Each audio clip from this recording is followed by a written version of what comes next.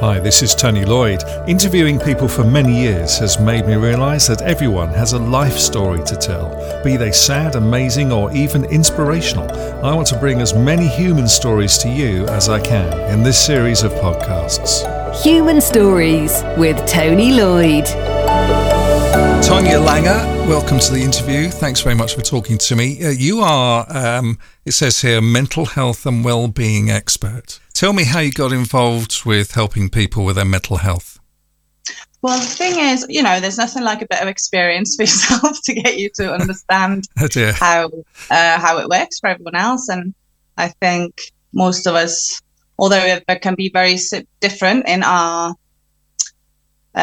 experiences and life choices and upbringings and all that, I find that most of us will have a similar path when it comes to how we develop and how we think about ourselves and what are the good choices and what are the bad choices. And I got sick when I was 17. I was what happened? Well, it's a long story, and I'm not good at making long stories short. But my grandmother, who was kind of like a second mother to me, she died. She passed on when I was 17, and that triggered a depression in me, like a very deep one, which is then took them quite a few years, but it turned out to be something they call bipolar 2, which is like a mild, depends on how you look at it, but it's like a version of bipolar where you just mainly get really, really depressed and you don't go up.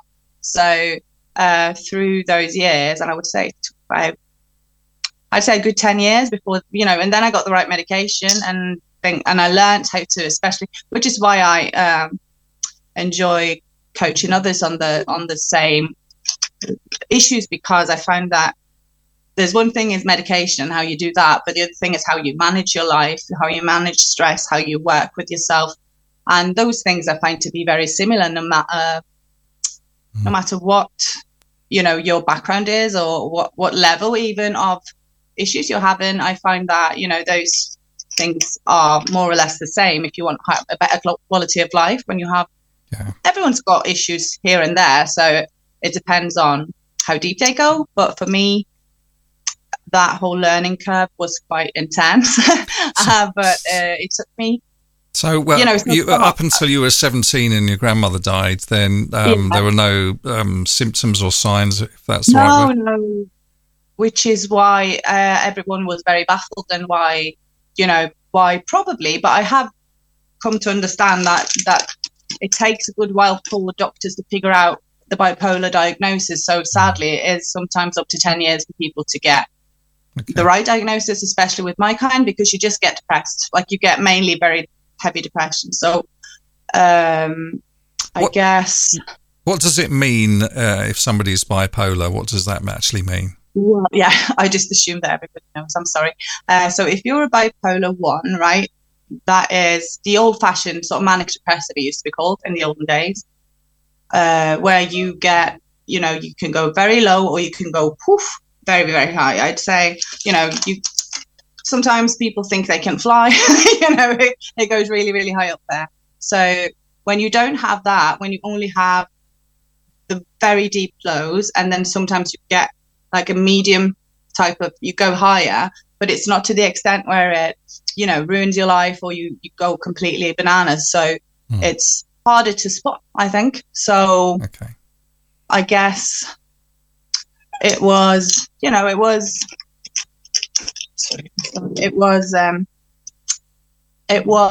a good few years of just people thinking, or doctors thinking, that I had, I don't know what you call it nowadays because it changes all the time, but major depression is something that's very common. Those people have it. And it's, to be honest, it's not very different. It's just so for example, a person who has a depression, it would be the same, pretty much the same feeling, except you might get a bit more heavier version. So, but then what happened is I was lucky as well. I had some very good doctors, or like a very good psychiatrist and a very good therapist, that they kind of spotted what no one had spotted before. So when I got to them, it all kind of fell into place. And once it's the same with everything. Once you know what you're dealing with. It's easier to get started, figure out what to do, find your markers, where you should be, what you should be doing, what you shouldn't be doing. And but I think that the fact that I kind of went through a bit of a period where they weren't sure, or I wasn't sure, we weren't sure what was wrong with me. So that has given me a lot of experience sort of within the entire field, I would say, so that I have an understanding maybe of many of the similar things. But it wasn't nothing what's wrong with me, or what you want to call it. It's just, as a child, I was like super happy. I am a very, I'd say, sort of like a perky person. I'm not, people would never guess there's anything like depression-y about me, but that's a very typical thing for many people with bipolar disorder, is you'll be fine, and then something will trigger it.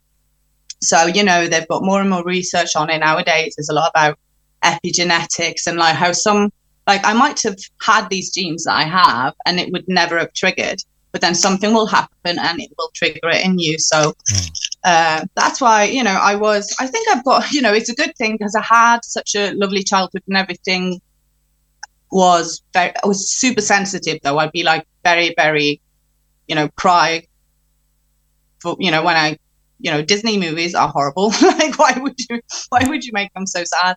Or, seeing homeless people on the street, sad music on the radio. So I'd say, even though I tend to forget that, I was a very, very sensitive child. So there's that aspect. But I was just very happy mainly, and just, which is why it was very to myself as well, baffling when it happened.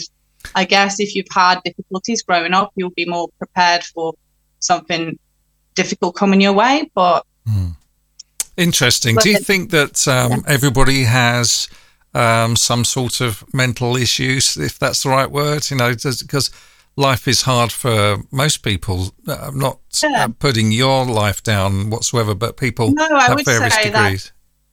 That's a very important issue for me, or whatever, if you want to call it that. I'm very into the fact that you shouldn't measure someone's pain or whatever against someone else's. I remember I had a period when I only just gotten sick where I thought, my life, it's so terrible. And then if someone came along and said, I'm feeling very, depressed, I would be maybe a bit offended, or I'd be like, you don't know what suffering is, But as I've gotten older and more experienced in life, I find that's it's a pet peeve of mine where people won't recognize that, because I think that, your life is your life. And if you've not experienced anything more horrible than this, then that is the most horrible thing you've ever experienced. So it will feel horrible for them, even if maybe for another person, it might feel like that shouldn't be such a big problem. So I think that you should, it's important for me to meet people at the level they're at and not, discount their issues or their experience just because it can be different, and, the levels can be different. Sure, understand. And mental health is very much in the media at the moment, isn't it? I mean, even members of the royal family are involved and so on with helping people. And do you find that publicity a benefit to people? Do you think it's making people come forward for help?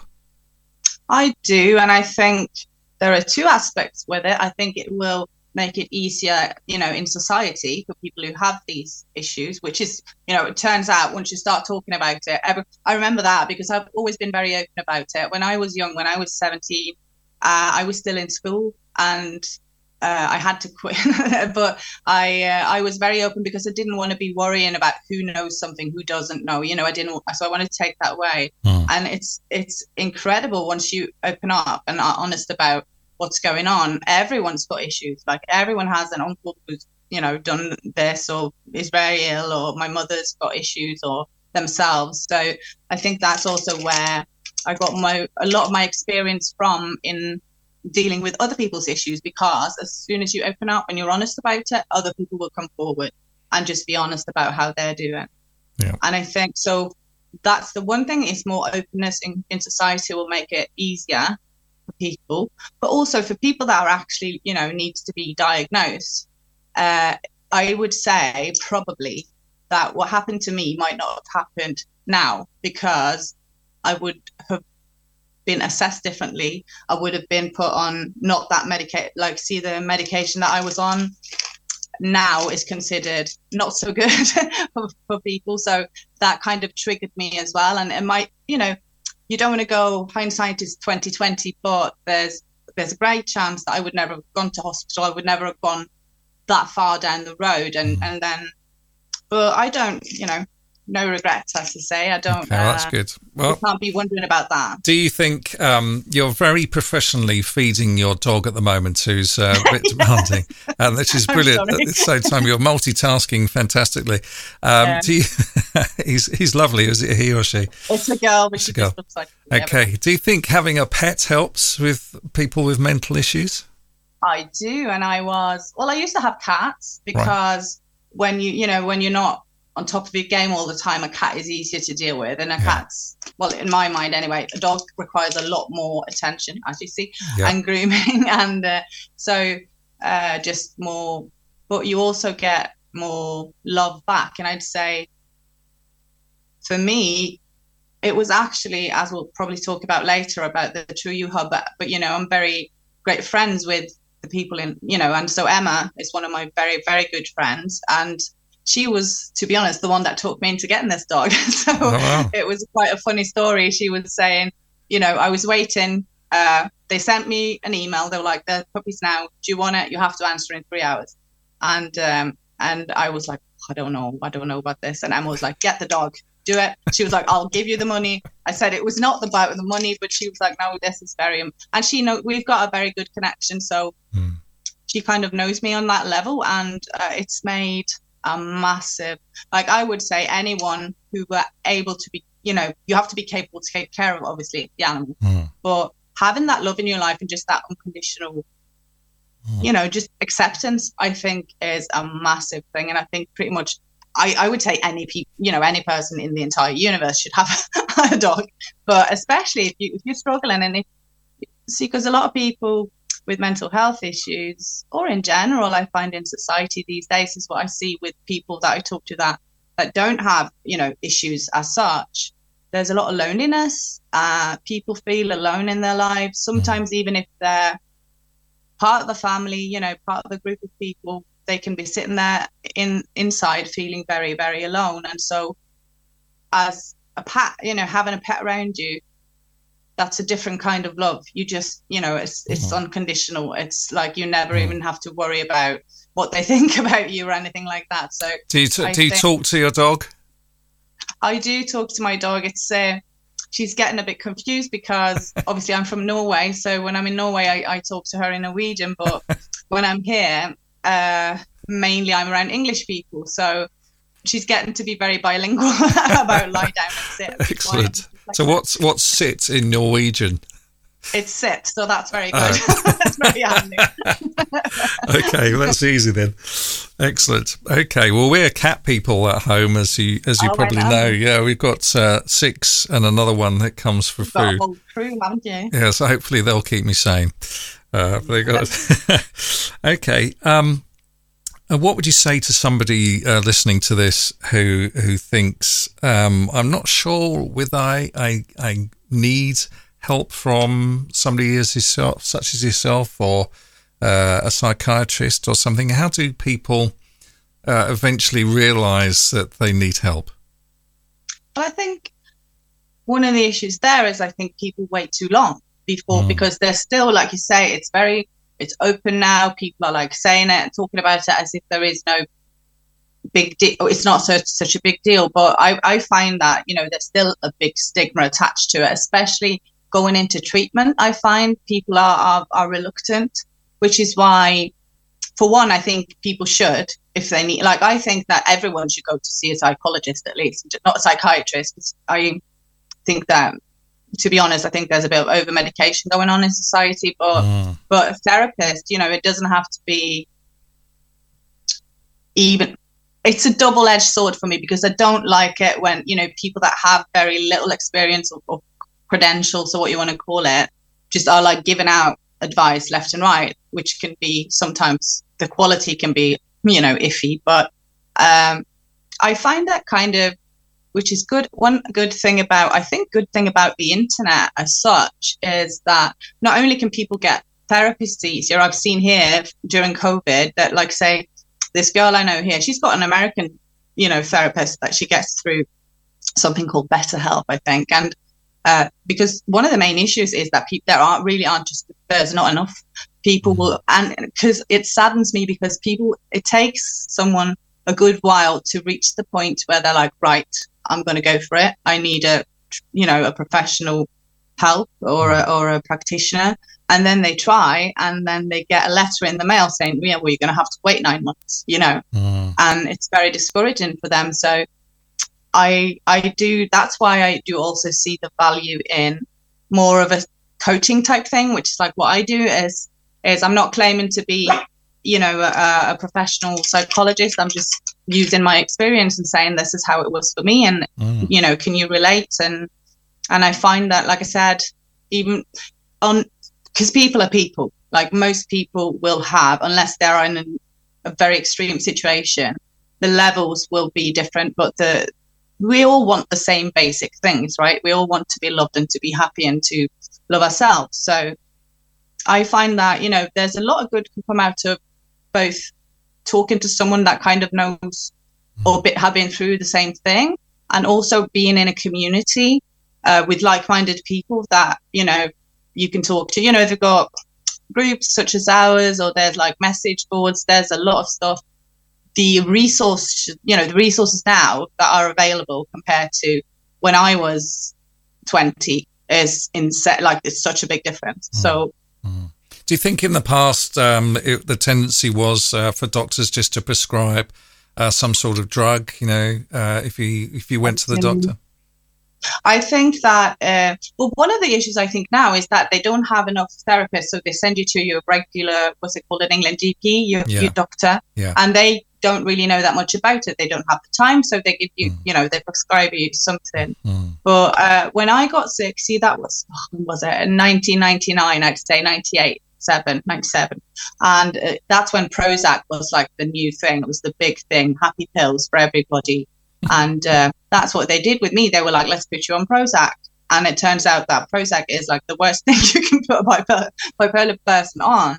So I've even had, like I said, if I hadn't gone down that road and gotten, I think, a lot worse from the medication, then I might not even have had to go through a lot of the stuff I went through. So I feel like people, and I think they're still very, how would you say it? Like quick to get the pad out and just write you a prescription. Yeah.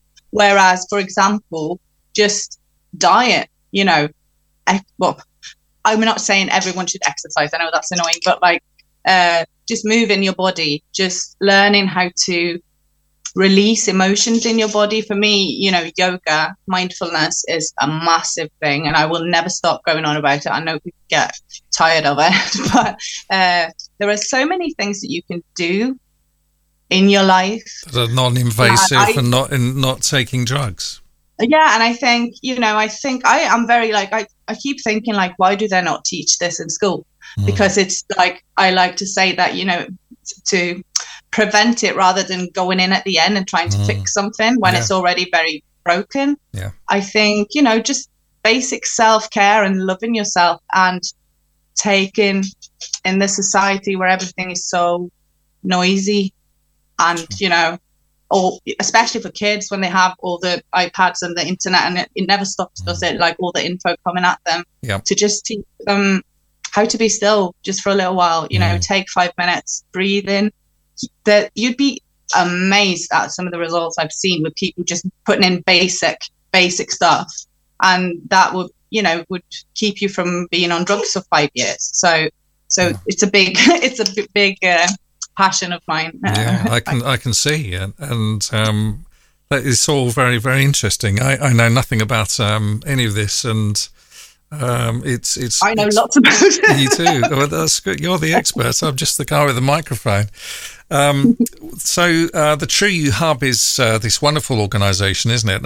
And that's all. Most of that goes over my head as well, because there are several experts, lots of experts for covering different subjects in the True You Hub that people can consult.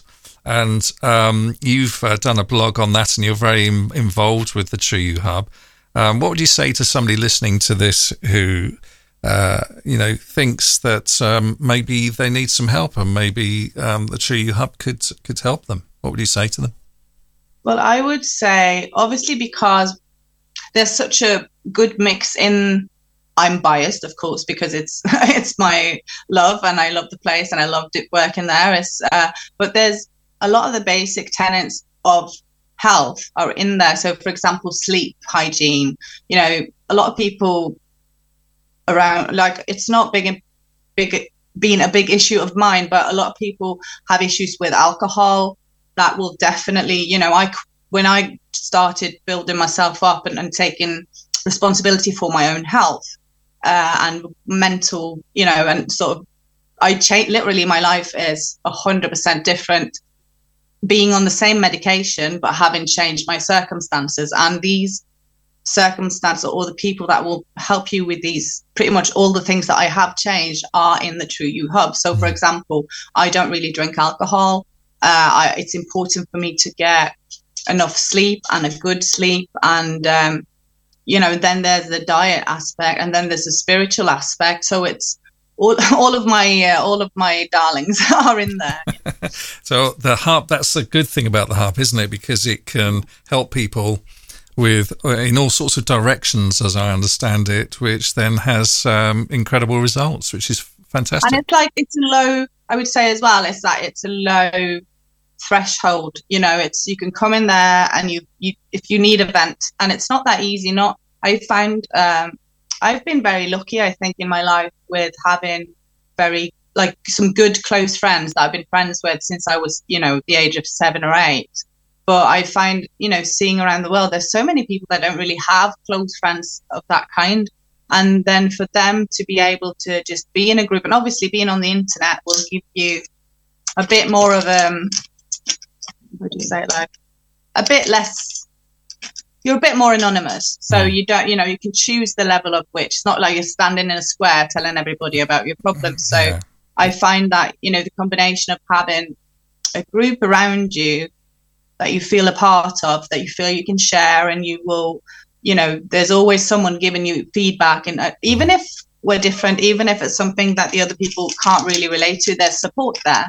So, and I think that aspect is incredibly important. It's just that to be able to support each other across, class, countries, all that stuff. So, and also I find that, for example, they'll write something, and I can reply to them, for example, and I can just, we can have a chat with my perspective on it and my experiences. And it's not the same as going to a doctor's office and signing up and, going that whole way, when a lot of times I don't think that's even for everyone. It's not necessary for everybody. You can go very far just by having people around you that care.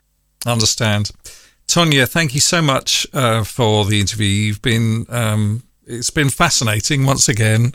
All the ladies, all the experts in the True You Hub are fascinating to me as just a mere bloke.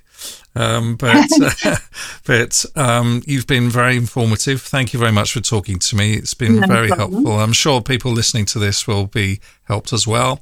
And of course, they can contact you and the other experts through the trueyouhub.com. Thanks once again. Thank you so much.